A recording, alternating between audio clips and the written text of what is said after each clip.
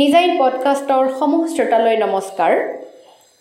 আজিৰ নিজাইন আলোচনীৰ উত্তৰ পূবৰ সাহিত্য শিতানত আপোনালোকলৈ আগবঢ়াইছোঁ অসমৰ এগৰাকী ঔপন্যাসিক আৰু গল্পকাৰ জুৰি বৰা বৰগোহাঁইয়ে তেখেতৰ সাহিত্য সৃষ্টি সন্দৰ্ভত ব্যক্ত কৰা কিছু অনুভৱ।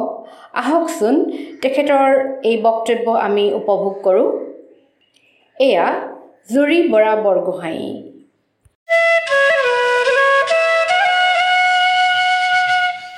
ডিব্ৰুগড় বিশ্ববিদ্যালয়ৰ নন্দিনীৰে মোৰ উপন্যাসৰ যাত্ৰা আৰম্ভ হৈছিল।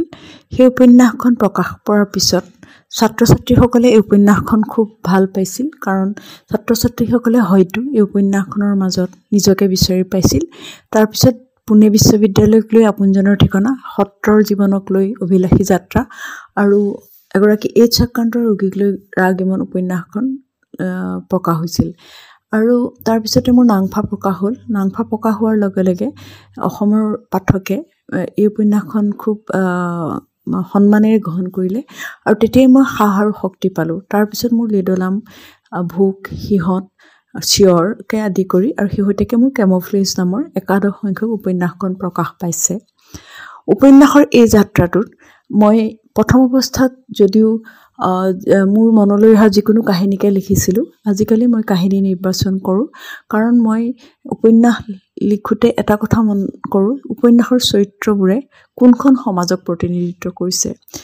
যদি সেই সমাজখন নিম্নবৰ্গীয় হয়, সেইখন প্ৰান্তীয় হয়, তেতিয়াহ'লে মই সেই সমাজখনক বেছিকৈ গুৰুত্ব দিওঁ, কাৰণ অসমীয়া ভাষাৰ বহুতো উপন্যাসত দেখা যায় যে মূল আধিপত্যশীল গোষ্ঠীটোক কেন্দ্ৰ কৰি উপন্যাসবোৰ ৰচনা কৰা হয়। তাৰ ফলত আমাৰ সমাজত যিখিনি নিম্নবৰ্গীয় বা যিখিনি উপেক্ষিত মানুহ, সেই মানুহখিনিৰ কাহিনী ক'বলৈ থাকি যায়। আৰু সেয়ে মই শেহতীয়াকৈ সিদ্ধান্ত লৈছিলোঁ যে মই নিম্নবৰ্গৰ মানুহৰ কাহিনীক লৈয়ে উপন্যাস লিখিম, কাৰণ তেওঁলোক হ'ল কণ্ঠৰুদ্ধ মানুহ, তেওঁলোকৰ কাহিনীবোৰ কোনোবাই ক'বই লাগিব।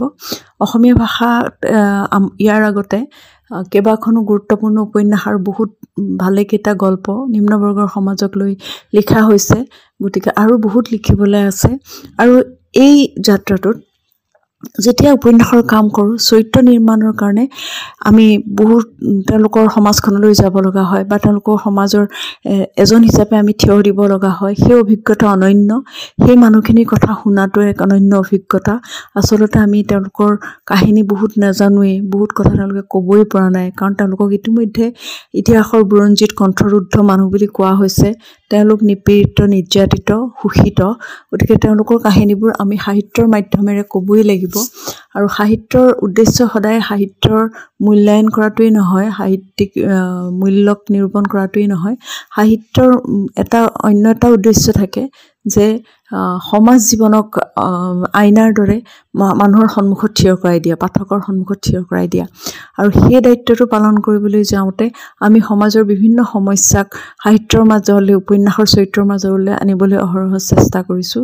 কেতিয়াবা আমি পাঠকৰ মুখামুখি হওঁ যে আপুনি সমস্যাবোৰ লিখে কিন্তু তাৰ কোনো সমাধান নিদিয়ে।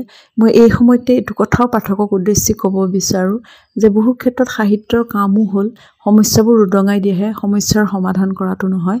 সেয়ে পাঠকৰ চিন্তাৰ গভীৰতালৈ সমস্যাবোৰ যদি উলিয়াই দিব পাৰিছোঁ, তেতিয়াহ'লে সেয়াই লেখক এজনৰ এটা ডাঙৰ সফলতা। কেইবাখনো উপন্যাসত নিম্নবৰ্গীয় সমাজক লৈ কাম কৰিবলৈ চেষ্টা কৰিছোঁ, ভৱিষ্যতলৈও কৰি থাকিম। আৰু এই যাত্ৰাটোত মই এটা কথা উপলব্ধি কৰিছোঁ, লেখক যদি পাঠকৰ ওচৰলৈ নাযায়, লেখক যদি চৰিত্ৰবোৰৰ ওচৰলৈ নাযায়, লেখকে যদি যিখন সমাজৰ পৰা কাম কৰিব বিচাৰে সেই সমাজখনৰ প্ৰতিজন ব্যক্তিৰ ওচৰলৈ নাচাপে বা তেওঁলোকৰ কাহিনী নুশুনে, তেওঁলোকৰ কথা নুশুনে, তেতিয়াহ'লে এখন উপন্যাস হৈ উঠাটো সহজ নহয়। যিহেতু প্ৰান্তীয় নিম্নবৰ্গৰ সমাজখন মোৰ উপন্যাসৰ কেন্দ্ৰবিন্দু, গতিকে মোৰ উপন্যাস লিখাৰ এই গোটেই যাত্ৰাটোত মই তেওঁলোকৰ কাষ চাপিবলৈ বাধ্য। গতিকে যেতিয়া সভা সমিতিলৈ যাওঁ, যেতিয়া মানুহৰ মাজলৈ যাওঁ, তেতিয়া মই মৰ্মে উপলব্ধি কৰোঁ যে আমাৰ বহুত দায়িত্ব আছে। হয়, আমি ৰাজনৈতিক নেতাৰ দৰে ভাষণ দিবগৈ নোৱাৰোঁ, আমি ৰাজনৈতিক নেতাৰ দৰে কোনো কাৰ্যসূচী হাতত ল'ব নোৱাৰোঁ, কিন্তু তেওঁলোকৰ যিখিনি সমস্যা, সেই সমস্যাখিনি অনুধাৱন কৰি তেওঁলোকৰ লগত এক হৈ সেই সমস্যাখিনি আমি পাঠকৰ সন্মুখত উন্মোচন কৰি দিব পাৰোঁ। আৰু এই যাত্ৰাটোত মই বাৰে চৰিত্ৰবোৰৰ কাষলৈ যাবলৈ মই বাধ্য হওঁ। সেইকাৰণে মানুহ মোৰ প্ৰিয় চৰিত্ৰ, মানুহ মোৰ প্ৰিয় বিষয়, আৰু মই সেই মানুহৰ মাজত থাকি উপন্যাস লিখিবলৈ বেছি সুবিধা পাওঁ।